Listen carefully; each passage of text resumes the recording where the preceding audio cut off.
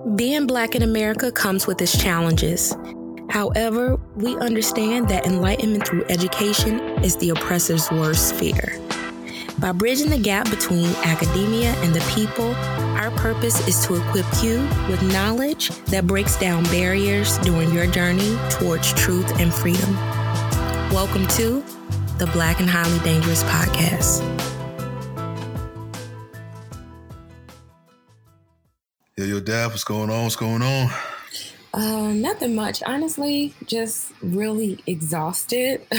Last week was, it was a really busy week with data collection. And, I was waking up early every morning, which I don't do. I'm the type of person, I wake up late. And then I would be in the field until like 7 or 8 o'clock at night.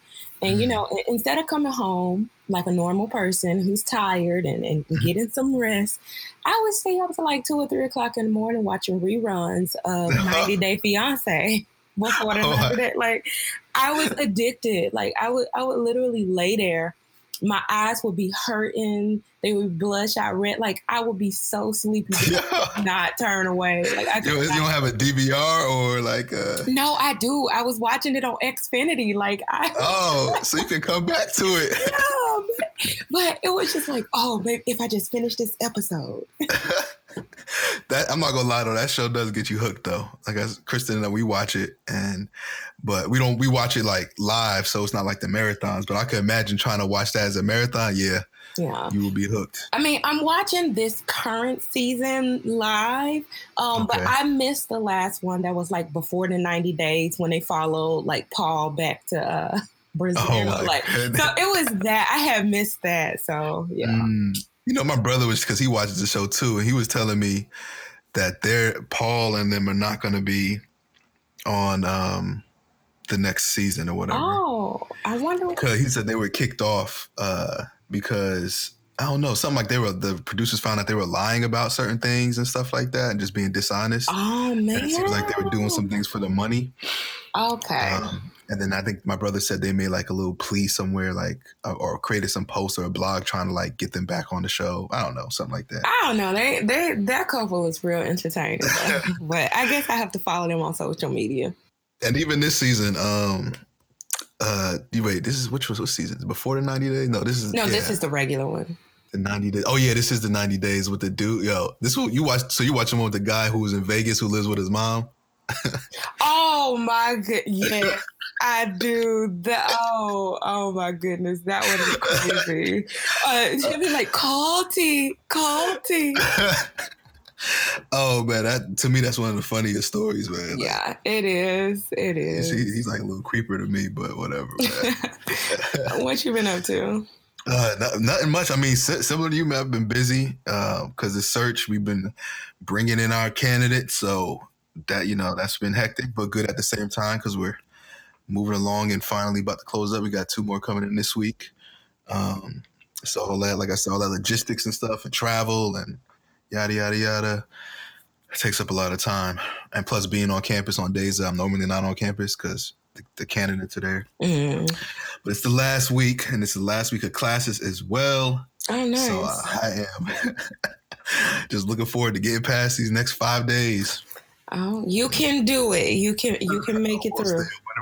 Winter break. See it right there. See the light. All right. So we got some Oh Lord news, I'm assuming. Yes, we do. All right, let's get into it. Hello, and welcome to BHD News, where we give you the most current and eye-opening Oh Lord news of the week. Join us as we present news that'll make you want to say,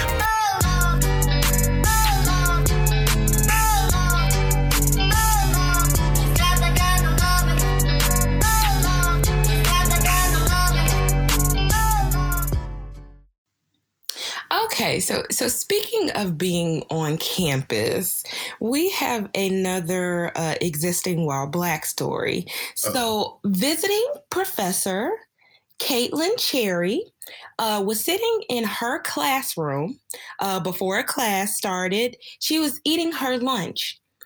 A white professor peeks his head in and looks, but doesn't say anything. Probably like 5 or 10 minutes later, campus security comes into the room and starts questioning Who is she? Why is she here? And etc. So the visiting professor was black. Yes, the visiting professor is a black woman. Eating lunch. And the cops come. Yes, and she had security called on her.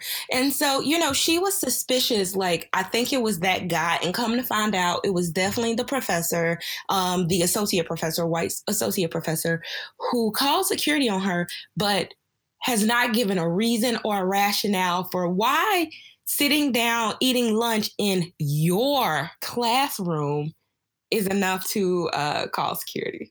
That is wild. That is wild, man. And it's like being in that position, like as the visiting professor, I just try to put myself there. It's like, how do you address stuff like that? It's upsetting, frustrating, Mm-hmm. and then you want to confront this other person, Mm-hmm. or settle this dispute. And are there resources for that? Because I'd be upset, I just. Well, the university has stood behind her as well as graduate students. So the professor who did it, his graduate TA quit on him.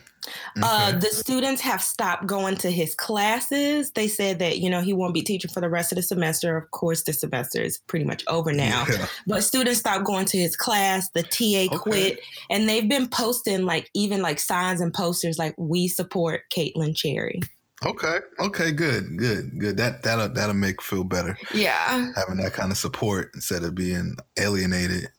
Shame on him. He's technically Peruvian, but I think he is white Peruvian, so he has an ethnic, well, everybody has an ethnic background, but saying that he is an ethnic person, but of a lighter complexion. Like, I don't even understand why, like, if you just, I even try to put myself in this guy's shoes. And it's like, even if I see somebody who I'm not familiar with, but there's just sitting down and eating, why would I call the police or security? Like, they're not even doing anything suspicious, It's like, I'm sitting down and eating is suspicious. Maybe the food was funky. He was like, I need to get her out of here. Maybe the food was too seasoned. Yeah. So that's probably what it was. I don't know, but she was just like, it would have been nice if, just thinking like, even if you didn't think I was a professor, like, why couldn't I be one of the many graduate students or any student just sitting in the building? Like, why do I look suspicious? Yeah, that's sick. Okay. So speaking of suspects or being suspicious, a New Orleans man was arrested and charged after going to a restaurant and threatening to blow it up. Now, you might ask yourself, well, of course he deserves to be arrested. Well, come to find out, when he said he was going to blow the restaurant up, he was referencing what he was about to do in the bathroom. He was about to blow the bathroom up. And he really did get arrested and charged with like making threats, planning an arson. Like, and he's like, I was talking about a bowel movement. That's wild. That is wild. When I heard that story, I was laughing so hard. I was like, this can't be real. This cannot be. But it's kind of like, I don't know. Like, people do use that phrase, so I believe him. I believe it too. I don't think you would try to really blow up a restaurant like that. Oh, I'll give him the benefit of the doubt. I'll give him the pass on that one. Okay. They're just taken the wrong way, but I guess we got to be careful of the terms we use. You got to be, I guess, more politically correct as far as how you want to talk about your bowel movements in these days. Yeah. And I mean, it's a little TMI anyway, but yeah, definitely watch the way you say it. I'll be praying for my brother, Too funny. This next story is also a crazy story. So on November 10th, 2018, a mother held a memorial service for her daughter, Brittany Webster. She said that Brittany was called to finish her story on October 27th and that she was meeting all of the loving animals on the other side of the rainbow. The only issue with the story is her daughter wasn't dead. What? Yes. What?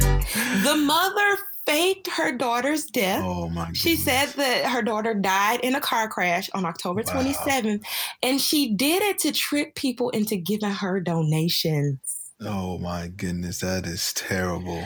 And it wasn't just like this small vigil, like literally they held a full memorial service at Ferguson Heights Church of Christ. Oh my goodness. Yes. And they had a repast and speeches and everything. Wow. And so then like when the daughter found out, because someone sent her obituary to her, she alerted she alerted the church and everybody that had donated.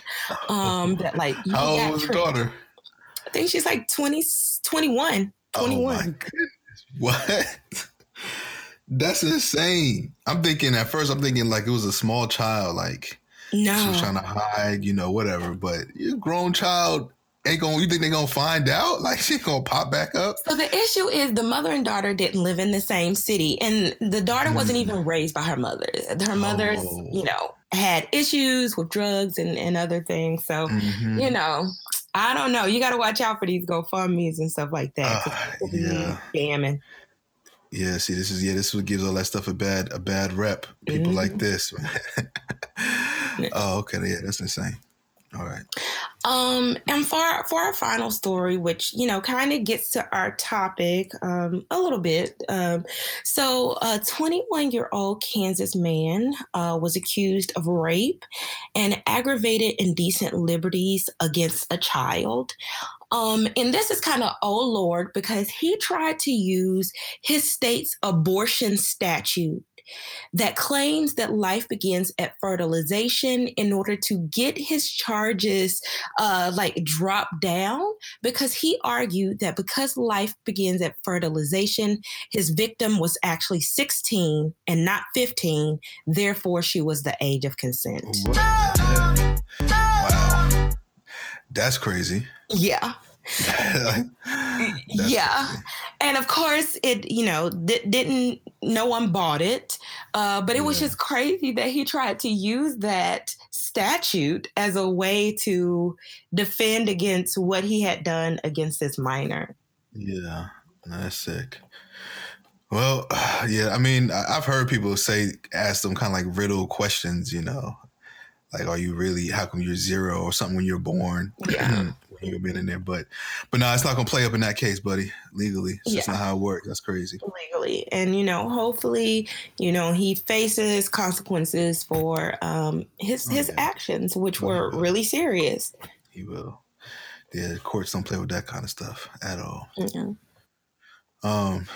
Any other Olo news? Yes, we'd like to say rest in peace to George Herbert Walker Bush, who passed away.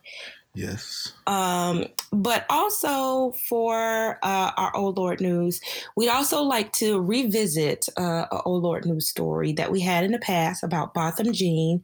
He was shot in Dallas by a police officer, Amy Geiger. And this is more of like a yes, Lord news, praising him because she was just indicted on murder charges in Dallas. Yes. That's really good news. Again, because we've seen these cases time and time again, and all the times we try to hope for the best, and usually these police officers get off, especially when grand juries are involved. But in this time, looks like the grand jury did the right thing, indicted this officer for murder, not manslaughter, which is good, which is key, because of manslaughter, it is a lesser charge, and it also signifies that that the victim provoked the assailant in some way, but this is just not the case. The guy was home, police officer was off duty, should be treated as this regular civilian, not as a police officer. So I do believe murder is the proper charge. Hopefully it sticks. Mm-hmm. We'll see how it goes. Because, if she cops a plea or anything like that, it may be reduced to something like manslaughter. But the right charges are on the table, to say the least. And so let's keep our eye on this moving forward. Yeah. My thing is, I always hope that even when they do put murder on the table, they allow for some lesser charges, because I don't want like the Zimmerman thing to ever happen again, that we get the charge that we want, but then it's kind of like, oh, well, we felt like it was maybe less than that or different than that. And, the person gets completely off because the jury doesn't buy that specific charge. Yeah. Yeah. And the fact that the grand jury pushed it means that there's, especially going against a police officer, pretty sure there's going to be there's some solid evidence that, because this is rare. So I just think that we're going to see some good stuff come out of it, hopefully. But yeah, you're right. We don't want to see that Zimmerman type thing again. But it's hard. In this case, it's just so hard to say manslaughter because it's just like the guy was not doing anything wrong. He was in his apartment. Nobody called the police. There wasn't a disturbance. You knocked on his door and he opened it and you shot him. So it's a really tough to say, that it's not murder. That's true. If any other civilian did it, and I think that's what the prosecution has to just keep in mind. Make sure the jury views her as a civilian, not a police officer. You don't get those privileges. You were not on duty. Off duty. So take that away, strip that completely away. But yeah, we'll keep that. We'll keep an eye on that and update you as that progresses down the line.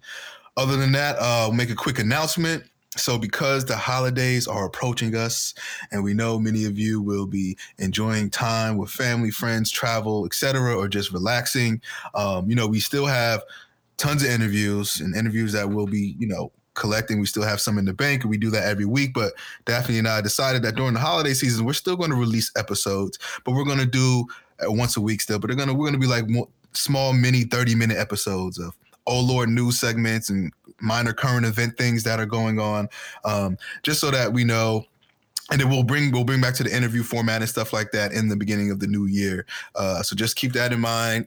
As you all are enjoying the holidays, continue to tune in and listen to us. They'll just be shorter episodes with Daphne and I. And maybe we'll bring on a couple guests, a couple friends too, to chat with us about some things. We'll see. But just wanted to keep you guys or let you know about that as well moving forward. Yes. Yes. And today's interview, which will be our last interview for about a month or so, is with Dr. Carolyn West. We're talking to her about particularly sexual assault in the Black community, sexual assault in general, and also her unique research agenda by looking at pretty much how Black women are perceived in pornography as well, which is a really unique topic and sheds some interesting light on how those images actually shape, like the images of Black women in the media, particularly in pornography, can be linked to things like sexual assault, sexualizing them, and the depictions of these images. Yeah, I appreciated the discussion of her link, the discussion of her documentary, which I, hope in the future you all will get to see. But it's a very interesting discussion, and I'm happy that we are able to contextualize it and talk about it within the context of the Black community, because sometimes the Me Too movement, it has been very powerful over the last year and a half. But I also feel like sometimes the stories and the voices and the experiences of Black women aren't fully captured in the movement. So I'm happy to have this discussion. Yep. Isn't it true the Me Too movement was started by a Black woman, right? I do believe so. But, that. When we think about, who gets charged and, just like some of the dynamics that we'll actually talk about in the interview. But when we talk about some of the dynamics, sometimes Me Too doesn't always work out the same way for Black women. So. It doesn't. And that also reminds me of this current issue too that I'll talk about real quickly is with the Chiefs running back, Kareem Hunt. Did you hear about that? Oh, yeah. He was just caught on tape doing something. I didn't read the entire story, but I saw the headline. He was, they said video, TMZ, and the headline said a video of him brutalizing a woman. And, it was hotel footage, similar to what we've seen before. This happened way back in February, but somehow, I think TMZ or somebody got the video footage of it in the past couple of days. And the video, he's in the hallway, him and a couple of other guys, a couple other girls. Him and the girl were face to face. Apparently she slaps him. Then he tries to get at her. He pushes her. Everybody gets in between, holding him back. And he keeps trying to go at her. Then eventually she's on the ground. Then he kicks her while he's on the ground. And he gets pulled away. So it's a pretty crazy video. And he got kicked off the team. also, but other teams are already looking at him as well. But, you know, it's sad when we see these things. I mean, he's 23 years old, very, very good running back, like not like a bench, like whack player. He's actually a really, really good player. And so it's sad when we see these kind of things happening, but it goes against the whole things about assault, especially when it's taken seriously, who is taken seriously for, when it's highlighted and all this kind of stuff, especially when we have these cases in the NFL and the cover-ups. But yeah, that could be linked to this too. Just wanted to mention that. I just want to say, and this is another topic for another day, but is it not crazy that in the NFL you can assault people and women, and, you know, although you're cut, people will still look at you, but if you take a knee, you gone for good. That is, you right. You are so right. Right, like teams are already he just got cut. Teams are already looking at him like the Washington Redskins out of all the teams who need to change their name as it is too. But you're right. You can do that, and another team will pick you right up. But you take a knee for police brutality, you won't handle that. But you know, we'll side eye you kicking a woman on the ground. That's crazy. Yeah. NFL is so sick, man. They get a lot of work. But anyway, you ready to get into this interview with Dr. West? I am. All right, we'll catch up with y'all afterwards. Over the past year, the Me Too movement has created important dialogue around sexual assault and the culture of silence that enables sexual abuse and violence to thrive. Today, BHD joins the conversation and focuses explicitly on sexual assault and violence in the Black community by interviewing Dr. Carolyn West, an award-winning author and professor of psychology at the University of Washington.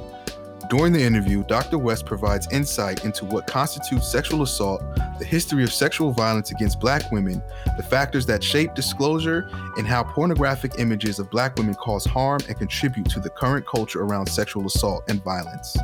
Welcome, Dr. West. Thank you so much for having me. Thanks for being a part of this. Very happy. Yeah. Mm-hmm. So we usually like to start these conversations by just helping our audience to get to know you a little bit better. So can you tell us about yourself, your work, and what sparked your interest in researching, writing, and speaking about sexual assault and intimate partner violence? Oh, a number of things. A little bit about my background.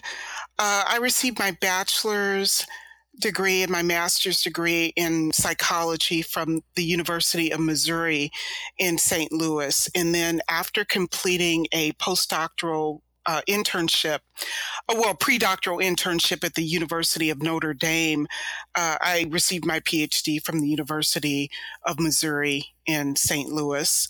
Then after that, I completed a postdoctoral teaching and clinical fellowship at Illinois State University and a research postdoctoral fellowship at the University of New Hampshire in the family research laboratory there. So spent quite a bit of time doing research on intimate partner violence and sexual assault.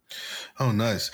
So, you know, with today's current atmosphere, and especially with the recent movements like the Me Too movement, in particular, you know, we've seen a lot of conversations about sexual assault and violence, but we've also seen many questions about what actually constitutes sexual assault, right? What defines it? What does it look like? And there can be some confusion about it. So from your research, from your experience, you know, can you give insight into that question of what exactly is sexual assault for our listeners? I think we have to take a broader view of what sexual assault is. I mean, at the basic core, it's any kind of sexual contact without consent of the survivor. But oftentimes, you know, when we think about sexual violence, we think about the extreme forms, such as rape. So penile vaginal intercourse that's perpetrated by force. But I think what we tend to overlook is that it's also sexual contact that's perpetrated by intimidation or threats or just the inability to give consent because you're passed out or you're drunk. We also don't often see things like child sexual abuse that's perpetrated by a stranger or within the family, We don't see sometimes date and acquaintance rape that occurs within intimate relationships. We don't oftentimes see marital rape that's perpetrated by a longtime intimate partner. We don't see like sexual violence that happens like within academic settings. So like academic sexual harassment, or we don't see sexual violence that's perpetrated sometimes by a supervisor or boss, or we don't see sexual trafficking in our communities. We don't see sexual harassment when women are just going about their daily lives. So there's a lot of different forms of sexual violence, and I think we have to think broadly about what that means. And I think that there, particularly in the lives of African American women, there's all forms of invisible sexual violence that nobody talks about. I like the word that you used, invisible, because I feel like the Me Too movement has done a good job of just uncovering the blind spots around sexual assault and violence and what we don't know and what we are confused about. And so that's why I'm really happy that we have this conversation and we can talk about the broader umbrella of sexual assault and, you know, what's appropriate, what's inappropriate. Mm-hmm. And, you know, I know, or I've seen a lot of conversations about like sexual assault in the contemporary moment. But it's kind of like this isn't just happening now. And a lot of the incidents that we now hear about, you know, happened 30 years ago or 40 years ago, and people are just now talking about it. So I wanted to know, can you provide some insight into the history of sexual assault, you know, and focusing particularly on the Black community and how it shapes the contemporary experiences of women and also Black men? Oh, absolutely. And I think, again, that's there's a quote that I really like that says, you know, history would become all that men did during the day, but nothing of what they did during the night.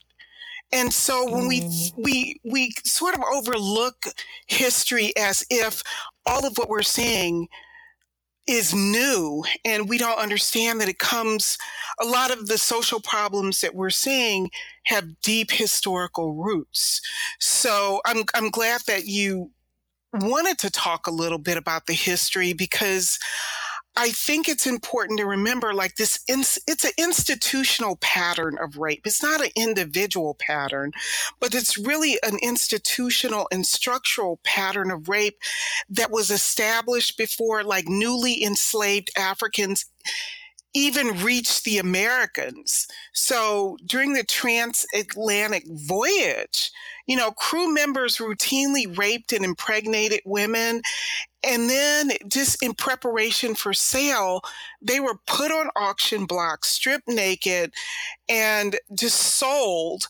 And their economic value was based on their ability to reproduce.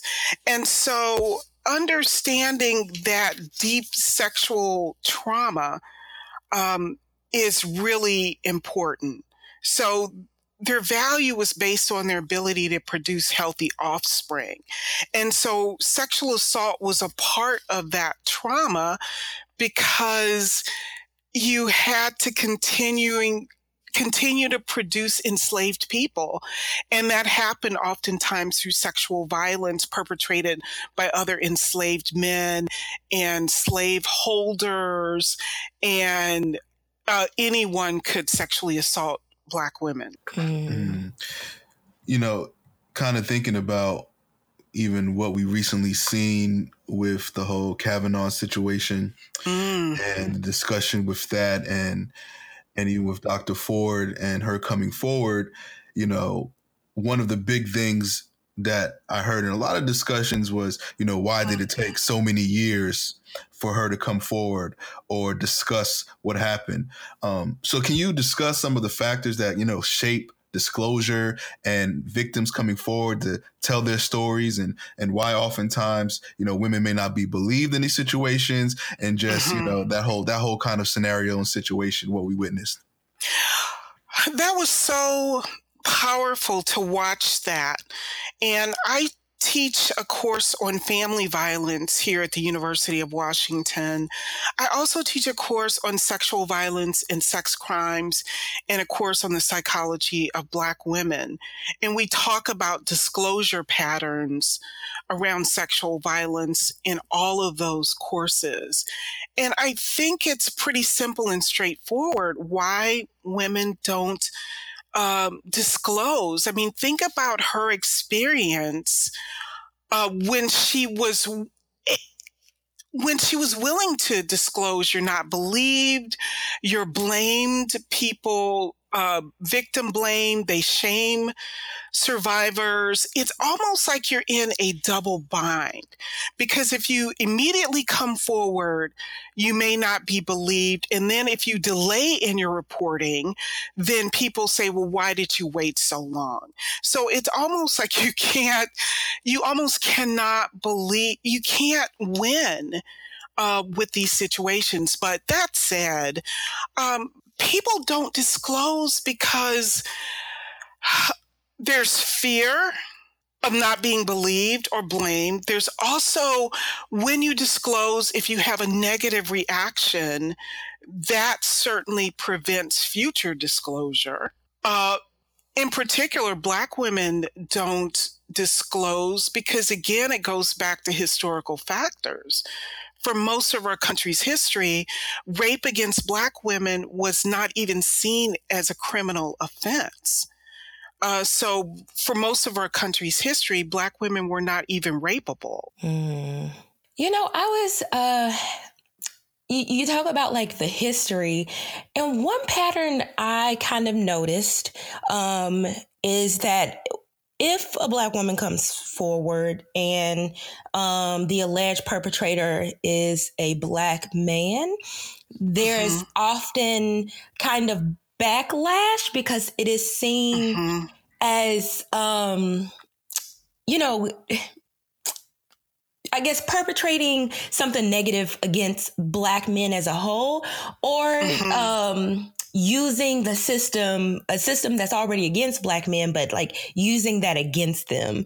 Have you know, in your teachings, in your research, have you noticed that, I don't know, that is kind of used as a tool to kind of keep Black women from coming forward, especially if the person that they would be reporting is a Black male? Oh, certainly. There is this almost conspiracy of silence, I think, in our community, where you're almost encouraged not to talk about it. I think, and again, that's rooted in history too, because historically Black men face, lynching, murder, incarceration, a whole host of things if they were accused of sexually assaulting white women. And that's a deep part of our history. And I think we still kind of live with the legacy of that, with like Emmett Till, for example, or what happened with the Central Park accused rapist who in fact did not sexually assault that jogger. But this kind of fear that we have to protect African American men from a system that has targeted them, sometimes unfairly, and stereotyped them as rapists. But at the same time, most sexual assaults are intraracial. So you're more likely to be sexually assaulted by someone of your own race. And so Black women are oftentimes socialized to believe that because of that history, it's more important to protect African American men from a racist system, not reinforce these stereotypes that Black men are inherently sexually violent. So Black women are oftentimes in a situation where they're literally taking sides against themselves, and they just remain silent about their sexual assaults. I guess, and it's maybe a straightforward question, but I kind of just want to ask it when it comes to I feel like there's a lot of stress involved when, especially when people are just being a black, being a black woman, right? And everyday stresses associated with that. But also when things like sexual assault are attached and happen and are experienced in these communities, are there like some kind of major, I guess, physiological issues as well, or things that are linked to this kind of trauma that may go unnoticed, particularly with the Black community more than others, or just in general? I think there is a lot of intergenerational trauma that we're dealing with that hasn't really been explored or talked about. And so, in other words, if you have hundreds of years of people dealing with physical violence, emotional violence, the violence that was associated with Jim Crow, the lynchings, etc., and people don't have a place or a space to process that information, it just gets passed down almost in our DNA, it seems. And so I think that there's a lot of unresolved grief and trauma that hasn't been talked about that shapes how contemporary African Americans deal with violence today. Enslaved women had to take the secret of their sexual violence to the grave with them, or they could go to the grave for revealing the sexual violence. There was no one for them to disclose their sexual violence to. So it's just been a pattern of you just don't talk about it. And that adversely impacts people's mental health. So before we begin to have a conversation about the documentary, which is really great and fascinating, I did want to bring a question to you. And, it might not be your expertise, but maybe you know something about it. Is one thing that I've noticed about these conversations is it doesn't talk about the experiences that men have with sexual assault and violence. Yes. And I have no facts about this. I believe it happens, but I don't know if most men would actually talk about it. So, is there any research or statistics about, the prevalence of sexual assault and violence against men or boys? There is. The National Intimate Partner Sexual Violence Survey has looked at that. Generally, the rates certainly are much lower than they are for Black women. I mean, we look at national surveys, about 21% of Black women have been raped after age 18 at some point in their lives, and about 38% have experienced other types of sexual violence. The numbers for African American men and men in general tends to be lower, but we do know the samples find something like 1 in 71 men will be victims of a sexual violence. About 1 in 5 women, for example, will be victims of sexual violence. So we know that men are, but that's millions of men. And we're not talking about that. So it's not that it doesn't happen, but they tend to disclose at much lower rates. And what I was pleased to see, Terry Crews, for example, the actor, talking about being sexually victimized in his professional work. So I think that men, and particularly Black men, are having those conversations, or at least willing to publicly disclose. And I think that's a good thing. Yeah, I think it is. I can also think of like Charlemagne the God recently. Well, in his book, I think it was in Black Privilege, where he kind of first addressed it, but I think also multiple times on the air where he realized, I think he was getting molested or something like that by an aunt when he was younger, and didn't really know it until just a few years ago, after realize what happened to him and what it was actually defined as, and the impacts of that. And he's been kind of out and open about that as well, to share that story, to say that, hey, it happens in our community too, and it happens to Black men. Maybe not as much, but, it should be at least raising awareness on it for sure, Mike Tyson talked in a radio interview a couple of years back about being raped by a stranger on the street. He also, as we know, was convicted of sexually assaulting a beauty contestant and served time in prison for that. So I think we have to have more complex discussions to understand that people can be both simultaneously victims and possible perpetrators as well. How do you think, just again, another question is coming to mind as we just talked about this. How do we think we should navigate this, right? Because even, I focus on criminology and criminal justice. And so one of the things I like to do with my students is, we when we hear about people who are incarcerated, men and women, I like to provide context to their stories and their life narratives and see. And a lot of the times, one of the biggest trends that students realize is that many of the people who are incarcerated did experience some kind of trauma throughout their life, whether it was like sexual abuse or any other kind of abuse, right? Or violence. And then, maybe have enacted those same kind of crimes later in life. So as a society, if we know that, trauma can be the root causes of some of the behaviors we see, are there ways, should we still be as punitive, do you think, with the criminal justice system when these kind of cases arise, when we figure or we see that somebody has a life history of trauma that may have led into these behaviors? Should we be softer? Should we still punish? I'm just curious as far as what are your thoughts on that? Occasionally I do expert witness testimony with women who have killed perpetrators. Men who had battered them, and then they later kill those perpetrators.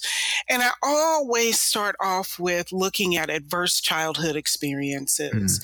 And oftentimes they're extensive. And we know how people sort of end up in these situations. There are usually these very traumatic childhoods that they're experiencing, substance abuse from parents, having a parent incarcerated, being a victim of physical or emotional abuse or neglect, living in very violent, dangerous neighborhoods. I think part of it is intervening early in the lives of people who have those experiences certainly would help, and using that to mitigate once they've done something horrible. So it doesn't mean that you don't get held accountable, but it means that we also have to look at why they've done what they've done. Instead of asking what's wrong with people, be more trauma informed and asking, well, what happened to this person to make them be the person that they are? I like that. Instead of what's wrong, what happened. I like that. And this whole conversation reminds me of just like restorative justice principles, acknowledging that the victim, or the perpetrator, alleged perpetrator could also be a victim, and how it's not this just straightforward thing. It's a lot of gray area. Yeah.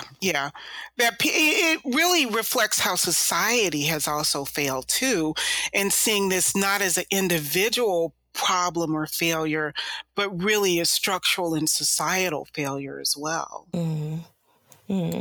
So, in thinking about the larger society and, its role in shaping some of these outcomes or some of these situations that happen, a large part of our society is the media and what we consume and the images that we see. And I know you're working on a project about the images of Black women, not just in the media, but particularly within pornography. And I was just wondering if you could tell us a little bit more about that project and why it is important to explore these images. Like, why does it matter, especially within the context of this larger conversation? I sort of accidentally became a pornography researcher. I've always looked I've always been very fascinated by media images and the psychological impact that has on individuals. So I've written extensively about images like the mammy image, the sapphire angry Black woman image, and this kind of Jezebel sexually permissive image and the impact. And a couple of years ago, some colleagues and myself started an academic journal called Sexualization, Media, and Society, where we wanted to explore those images in detail. And several of my colleagues were doing research on pornography. And I asked, well, is anybody looking at race, the intersection of race and sexual violence and sexism in pornography? And nobody really was. And I was doing presentations on the topic, and I came across a porn video that came out in the 1980s called Let Me Tell You About Black Chicks. And it was one of the first like commercially available interracial porn video that was taken off the market because they had a scene where two Ku Klux Klan members were having anal, oral, and vaginal intercourse with this Black woman, and were using some racial slurs. You can still find that video online, though. And I started to really delve into how are these images different? I mean, pornography sexualizes everybody, and some of the images are offensive, but how is it really different for African American women? And that's what prompted me to sort of look at this in more detail. So I guess maybe talk a little bit about, as far as the research, like how did you compare or kind of build the data to build your analysis on this topic? Well, what I started doing is that there is a website, there are numerous websites that feature pornographic videos, and the video covers and the description of the performers. And thus far, I'm working with a group of students, a team of students, and we're looking at 4,000 images, or the front and back covers, going back about 20 years. And we're looking at how those images have changed or have not changed over time. How are the women described? What are the most common sexual activities? What are some of the degrading terms that are used for the women? And how things have changed or not over like the last couple of decades. And so that's the data set we're using. And these are all mainstream movie images. Okay. That's really fascinating. So I guess kind of going back to the history piece, and you talked about the auction blocks, and how reproduction was at the forefront of some of the sexual assault and violence that women experienced in the past. And I was just wondering, are the images that we see over the last 20 years, which you're focused on, are the images we see in pornography connected to the history? In what way does history inform how Black women are portrayed in these movies? Yeah, and so I would always argue that pornography is nothing new. It just really just amplifies the history that's always been there. And so what I've found certainly over time is that, as I talked about before, for most of this country's history, sexually assaulting Black women was not illegal or seen as a crime. So, pornography sort of puts a spin on that, and it sanitizes and sexualizes that history and takes it out of historical context. So in other words, let me tell you about Black Chicks. When there's a scene of Ku Klux Klan members and it looks like the woman is enjoying this, on one hand, you can argue, well, it's just like a movie, it's just made up, but it kind of takes it out of historical context. In fact, that Black women were routinely raped after slavery ended by these vigilante groups like the Ku Klux Klan, and they would routinely lynch men and lynch women as well, but they would sexually assault Black women. And when Black women worked in white households, for example, after slavery ended, as domestics, they were routinely sexually assaulted. So, pornography sort of sexualizes that, or makes that seem as like not a form of trauma, but that Black women were so sexually insatiable that they would sleep with anybody, including Ku Klux Klan members. So history is definitely, you'll see interracial videos with white men dressed in Confederate flags and using racial slurs, or Black women drinking out of dog bowls or with chains or nooses around their necks. So it's really just a continuation of the sexual violence that we've seen throughout history. That's interesting. So seeing these images and, even from the historical perspective, things in pornography, even within, the documentary, I remember, and even just growing up, seeing this myself amongst my peers, like BET Uncut and the images within musical videos, and actually setting aside a specific time to have more explicit videos with Black women in these situations.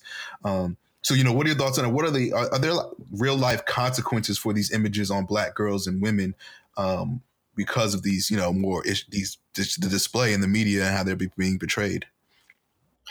I fear so. And again, I'm not saying, I want to be careful that I'm not like implying that we're like policing Black women's sexuality, because there are, and I won't like name specific rappers or anything like that, but I can see where some people would say that our sexuality has been so controlled that there's almost no way to how do you have a healthy sexuality in the midst of this hundreds of years of these kind of negative stereotypes of Black women? But I do fear that when you don't have other balanced, positive images to balance that off, it's harder for Black women to have a healthier sexuality or to be positive about their sexuality, because they've never been sort of given the opportunity to do that.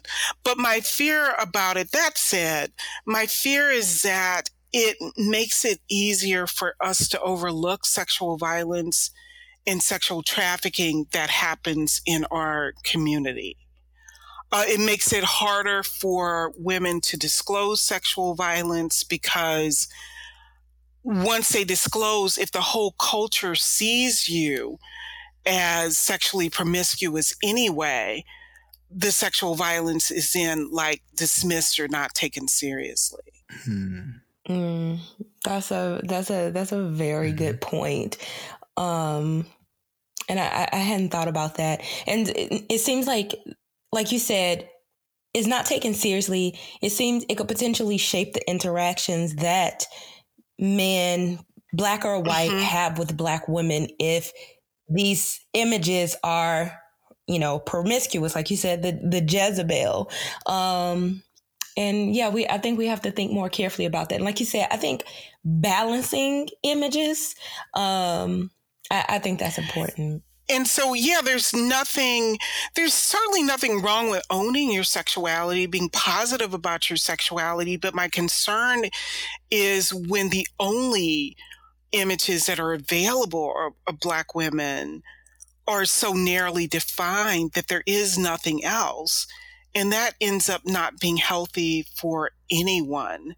I mean, Georgetown Law did a study a couple of years back called Girlhood Interrupted.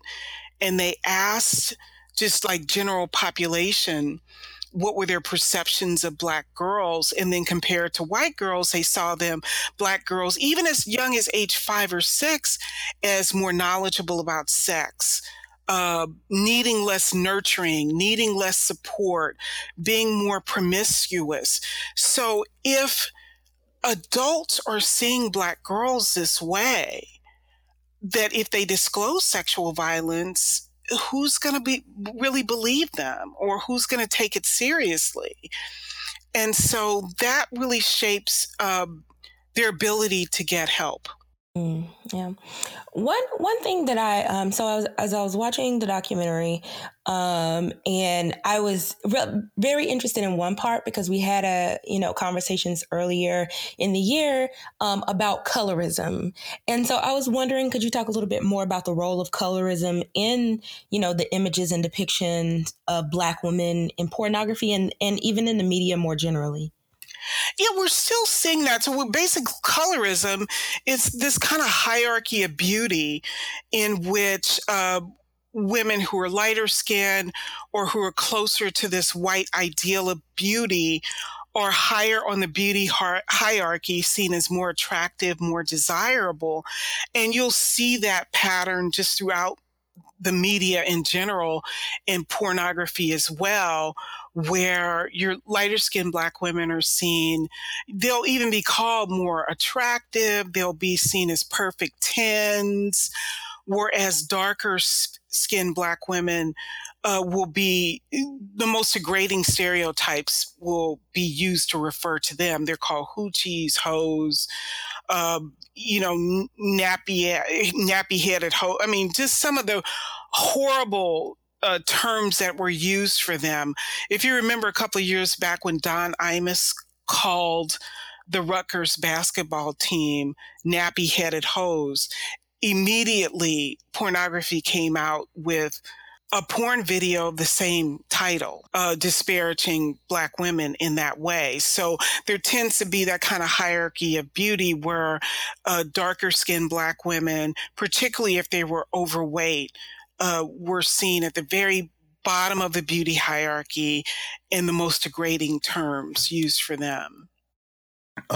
So yeah, and I think, even thinking about this relation to, because I'm gonna have a quick question about sex trafficking, but like pornography and the real life consequences. I thought of like a few years ago, I was able to have this kind of some top FBI official come into class and talk about, because he specialized in catching sex offenders, but largely online sex offenders dealing with children. And, I remember one of the things that, he found was that, I guess the overall, I guess what comes to mind, the image of people or like online sex offenders that prey on children, are usually the image of maybe like some 50-year-old, heavy set, bald guy in the basement doing all this stuff on a computer. But interestingly enough, what he was finding and many of the people he was catching, many of the guys, they were actually pretty much young white college age males. And so the I guess the profile has gotten a lot younger compared to what it used to be. And of course, naturally, they do a lot of interviewing and when they catch these guys and trying to figure out the trends and to catch more of them to see what's going on. And he said overwhelmingly, even though he didn't do any research on this, but this is just one of the biggest factors that he's been finding when catching these guys that are so young, is that the common trend is that they all were introduced to pornography at a very young age. And the lasting impact of it having, desensitizing them or having them crave for a more different kind of sexual appetite. I don't know what it is that led them to eventually preying on these young children and creating these webs online that do this. So I think there is this connection of like pornography, the images we see, and then also linked to things and crimes like sex trafficking as well. So is there anything, that I know we didn't really talk about sex trafficking along those lines, but, are there things in that area that you would like to discuss or elaborate on for our listeners as well? I think that's another type of sexual violence that tends to be overlooked in our community. Oftentimes when you think about sex trafficking, oftentimes it's a Lifetime movie where it's young white women who are being trafficked, and we can sort of mobilize behind that because this notion, well, it's not supposed to happen to young women like that. I mean, certainly anybody can be victimized in that way, but the reality still is that Black girls If you look at the FBI statistics, they are much more disproportionately vulnerable to sex trafficking and just kind of disappearing. There's just these missing girls in our community that nobody even notices are gone or why they're gone. And we're suspecting that sex trafficking may be at the foundation of that. And that's my interest in pornography is sort of related to that because oftentimes in porn, it's normalized. It's, they'll even use the language of pimping in pornography, that they're turned out or pimp my black teen or something like that. So I think we have to start having some critical conversations about if you're being immersed in that type of pornography, which says that this kind of behavior, this is a population that you can sort of victimize in this way, and it's not really victimization. And then girls are watching this and saying, well, this is just normalized and this is the way this is, and this is a quick, easy way to make money. I can see where vulnerable girls would be lured into that and victimized, and then we just don't even notice it as a problem. So in thinking about this problem, because we talked about a lot of problems, there's, the sexual violence that happens in relationships or more broadly, like you said, between strangers. There, is pornography, and how that shapes, they have consequences for not just young girls, but also like, Ty mentioned, young men. Oh, yeah. And also sex trafficking. So it's kind of, those are a lot of problems. And I feel like the underlying theme is that there's a culture around sex and around the way we think about sex. And so how do we change the culture around these things in order to, I guess, change or improve incidents or, related to sexual assault and the negative images that we see in the media? I think several ways. I would really like to see us start having conversations in our community, one about healthy sexuality and what that looks like. And I would like to see there be more comprehensive sex education.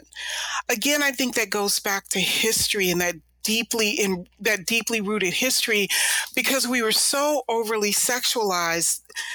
I think we kind of coped with that by just saying, we're going to not talk about sex at all. And so then you get young people out in the world operating without having just basic understanding about their bodies, how their bodies work, and what a healthy sexuality can look like. So I think that's part of the discussion. I think also just having conversations about sexual violence in general, and breaking the stigma of talking about that, because it thrives on shame, secrecy, and silence. And perpetrators know that victims aren't going to be willing to disclose. And I think challenging these media images, if they're offensive or problematic, and saying that we're not going to consume this. I know that there's a movement now just about like the R. Kelly situation, and people saying, should we be supporting performers if they have had a history of any kind of sexual violence? And so having those conversations and challenging ourselves about the media that we consume.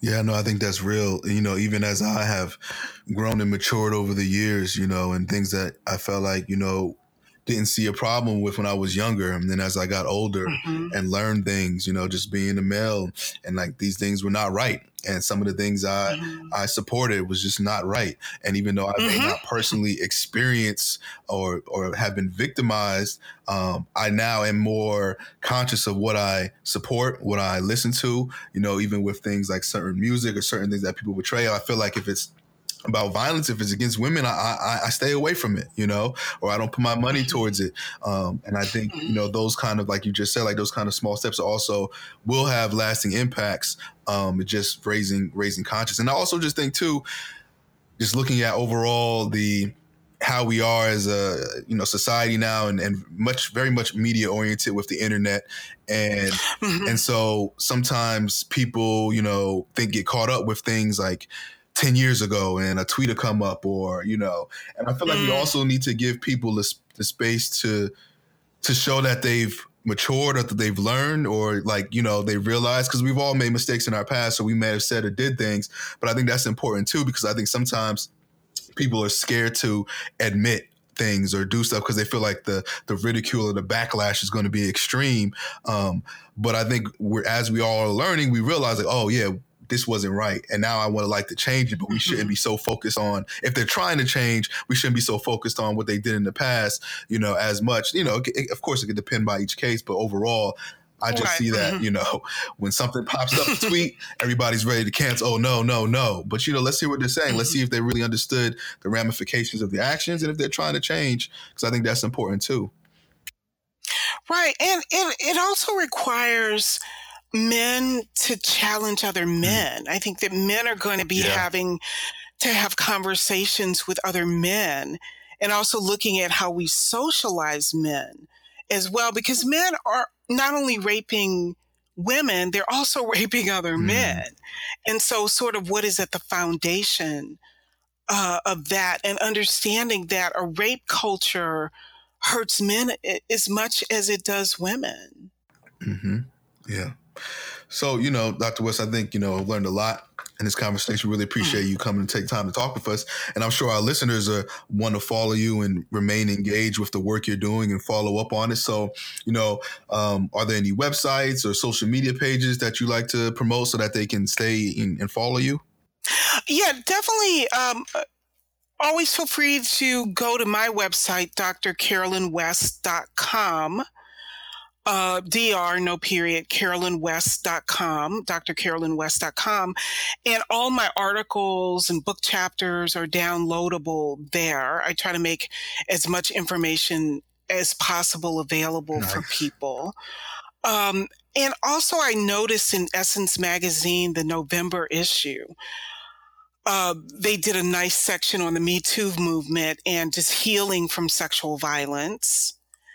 And I think at the end of the day, we all need to just get more educated about the topic. I would like to see that happen. And I also, one thing that didn't come up in this conversation as much as I would like is to make sure that we think about who's missing from this conversation. We all live at the intersection of multiple forms of oppression, particularly African-American women. And I gave an interview with the New York Times recently after the Kavanaugh hearing. And I just said, as hard as it was for Dr. Ford to come forward, what about the poor woman? Or the woman who's living in an urban area, or the young woman, or the transgender people who are queer, or who don't fit neatly into this kind of gender binary. What happens to the immigrant woman? What happens to their experiences? They are particularly invisible, and they're more vulnerable and then more invisible. So we need to really be reaching out to people who would oftentimes be overlooked, and asking about their experiences, and making room for their voices to be heard in this discussion. No, I agree. I agree. This was a really awesome conversation. We really appreciate you taking the time. And yeah, I hope people follow up on your work and everything you're doing, because it's really awesome. Great. Thank you so much for having me. I really appreciate it. No, thank you so much for you and all the work that you've been doing. Thank you. Yo, Dev, what's up? What do you think about Dr. West, today's combo?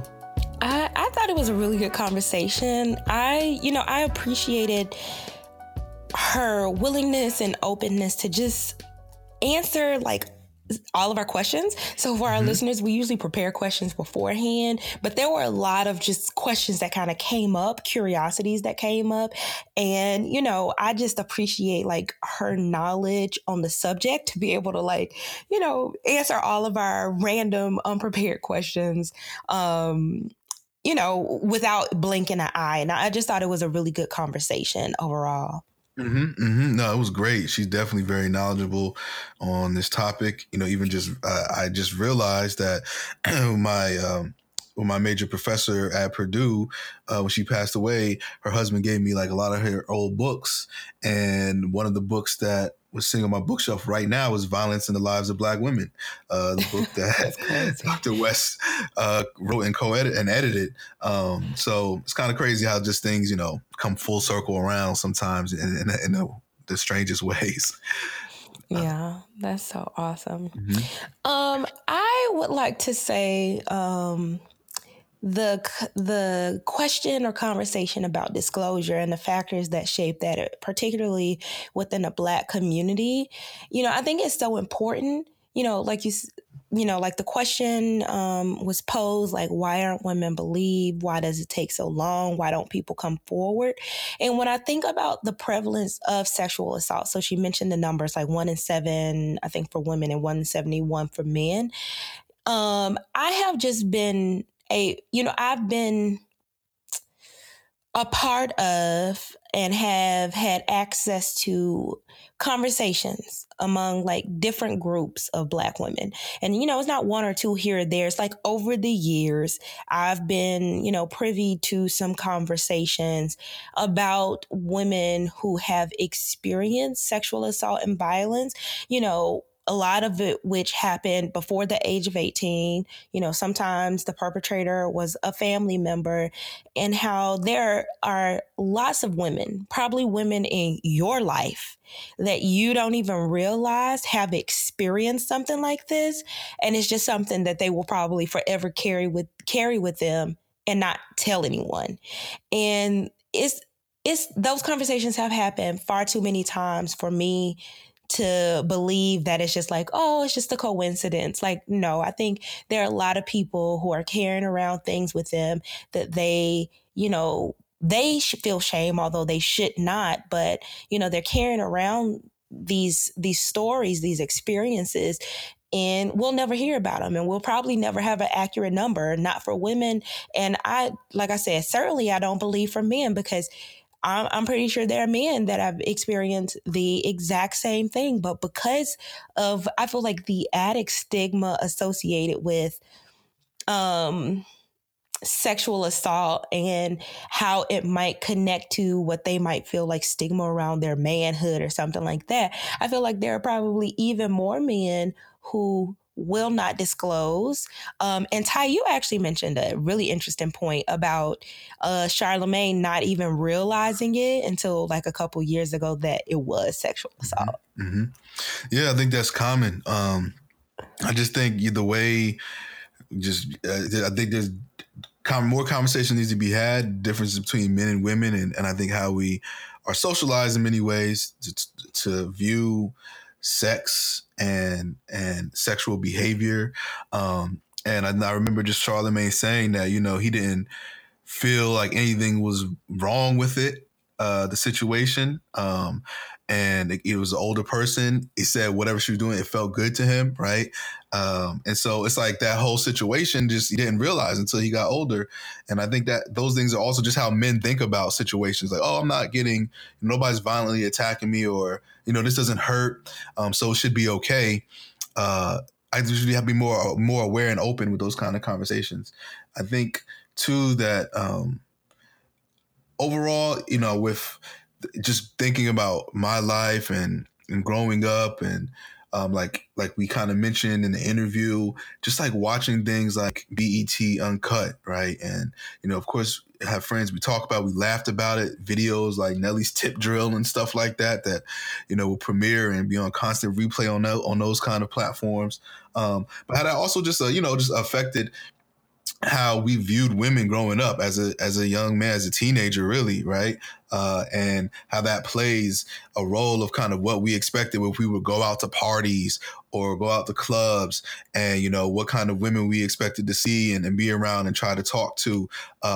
Like that stuff, just like her research, Dr. West's research really does, is profound in many ways because it does influence us. You know what I'm saying? It's what we're seeing, and what would have been the case if there was, like we said in the interview, more of a balancing act. And I saw, you know, those images like on Tip Drill, but still just as many other images that were more positive or less stereotypical. And then, you know, how would I have navigated that growing up as a teenager in these situations, and my expectations of how I viewed women. You know, I think it's all fascinating and interesting. And I think one of the things that you mentioned too is the fact that, you know, disclosure, non-disclosure, one of the reasons why, you know, those things are highly unreported and why we can't rely on the data. I tell this to my students all the time. Like when you look at like FBI statistics, and they use this measure called the Uniform Crime Report, and it drastically, severely underestimates crimes dealing with sexual assault. And the reason why is because how they collect the data, they only collect data on crimes in which an arrest was made, right? And in most of these interpersonal, intimate, sexual, violent crimes, what have you, sexual assaults, there's not an arrest made. And so people are not calling the police, one, for various different reasons. Most of the time it's probably because they're living with the person or somebody in close proximity to them. And so when you see these things in the news, or you hear about like sexual assault data, and especially if it's coming from the FBI, I mean, you should just throw those numbers out, because they're drastically underestimated the realities of how many women are going through this and how often it happens. And if those numbers were really, truly reported, I think, you know, it would be alarming. There's this documentary that I show to my students, and I can't remember the name of it right now. It's, what is it called? It has to do with like sexual assault on college campuses. Have you ever seen it, Dad? I haven't, but, you know, maybe we can figure it out and link it. Yeah, we'll link it. I can't think of the name of it right now, so we'll definitely link it. But I always show like 30 minutes or 40 minutes of it to my students. And it just also shows how college campuses intentionally work really hard, many of them, some of the best ones, to not report sexual assaults. And in fact, allow the perpetrators of these crimes to stay on campus, you know, with very little disciplinary actions. Because if these things get formally reported, then it becomes public information, and then, you know, that makes the school look bad. So they try to throw a lot of these things under the cover and under the rug, and it could be a major issue as well. So I'm definitely going to plug that, because it's really eye-opening too, because many people send their kids to school thinking it's a safe space, thinking they're going to be protected, but the amount of sexual assault that happens on these college campuses should be addressed more too. No, I absolutely agree. And I can definitely see that happening. And there was also, so Betsy DeVos was actually wanting to make some changes to like Title IX, you know, as it relates to sexual assault and violence, because like she said, she wanted to be more fair to, you know, both sides. But essentially, she wanted to be more fair to potential perpetrators of sexual assault and violence. I'll also link an article about that, because, you know, there was kind of a backlash, because, you know, it's so regressive. Oh, my goodness. No, it is. I was about to say that I would also love to, you know, maybe we need to have a conversation with a licensed like sex therapist or sex experts, because one of the things she mentioned is like, you know, cultivating like healthy sexualities and having healthy conversations about it. And one of the things that you mentioned, and I won't lie, is something that I have thought about. Have you ever heard of the term incel? No. Incel? It's like involuntary celibate or something like that. And they talked about how there's like this increase in like male incels, like they're like young men who, you know, should have, you know, healthy relationships, but they are in their basements, you know, they pretty much are addicted to the internet, addicted to pornography, and they aren't having healthy sexual relationships with women. And I'm just like, I don't want to raise someone like that, with the internet and, kids have iPads, they have cell phones, they have computers. We really have to be careful about what our children are taking in, because those images can affect, not only the girls, but it can affect, the boys. Like you said, the FBI profiles of like who's actually committing these things. And it's just kind of like, I don't want that to be my child. And it's an increasing thing, not just in the United States, but I think I heard it was happening in like Japan or something like that. Like, it's increased exposure, things with the internet, some things just unprecedented. We couldn't prepare for. And so I think we do have to put up some parameters and protections as far as like with our youth and how impressionable they are in these images and how it can impact them in a lot of major ways. So yeah, I think having more conversations on that would be great. We can, if you guys know anybody and our listeners, let us know, for sure. If anybody that talks about these things, sex experts, healthy sexual relationships, anything along those lines, shoot them our way. And we'll definitely try to contact them and get them on the show. Yeah. And you never know. Are you that somebody? Kimberly said, are you that somebody? You might be. Hit us up. You gotta be careful with those credentials. Somebody trying to come over here and talk about their self-proclaimed sex expert. No, we will be checking credentials. We will Google you. having us looking bad, interviewing somebody. Yeah, just because you watch a lot of porn, you're a sex expert. Oh my goodness. We gonna Google you. Do our research like we do every person. So be ready for that. If you're lying, because we will call you out too. Yeah, that's hilarious. But no, it was a good conversation. The name of the documentary, by the way, is The Hunting Ground. I looked it up, The Hunting Ground. So check that out. But other than that, again, we'd like to thank Dr. West for joining us and all the work that she does. For all of you, we'll put all the links up on the website, www.blackandhighlydangerous.com. Continue to follow us on social media, on Twitter, Facebook, and Instagram at BHD Podcast. Follow us, review, rate us on iTunes. Continue to do that. We appreciate that. We've been getting more and more support doing that as well. And share us with your friends, share us with your family, share us with your enemies. And as always, continue to be the oppressor's worst fear. If you're interested in continuing this and other conversations, visit our website, blackandhighlydangerous.com, to subscribe to our email list, suggest topics, and participate in our discussion forums. Follow us on Twitter, Instagram, and Facebook at BHD Podcast. And please don't forget to subscribe and rate our podcast on your favorite platform. And as always, continue to be the oppressor's worst fear.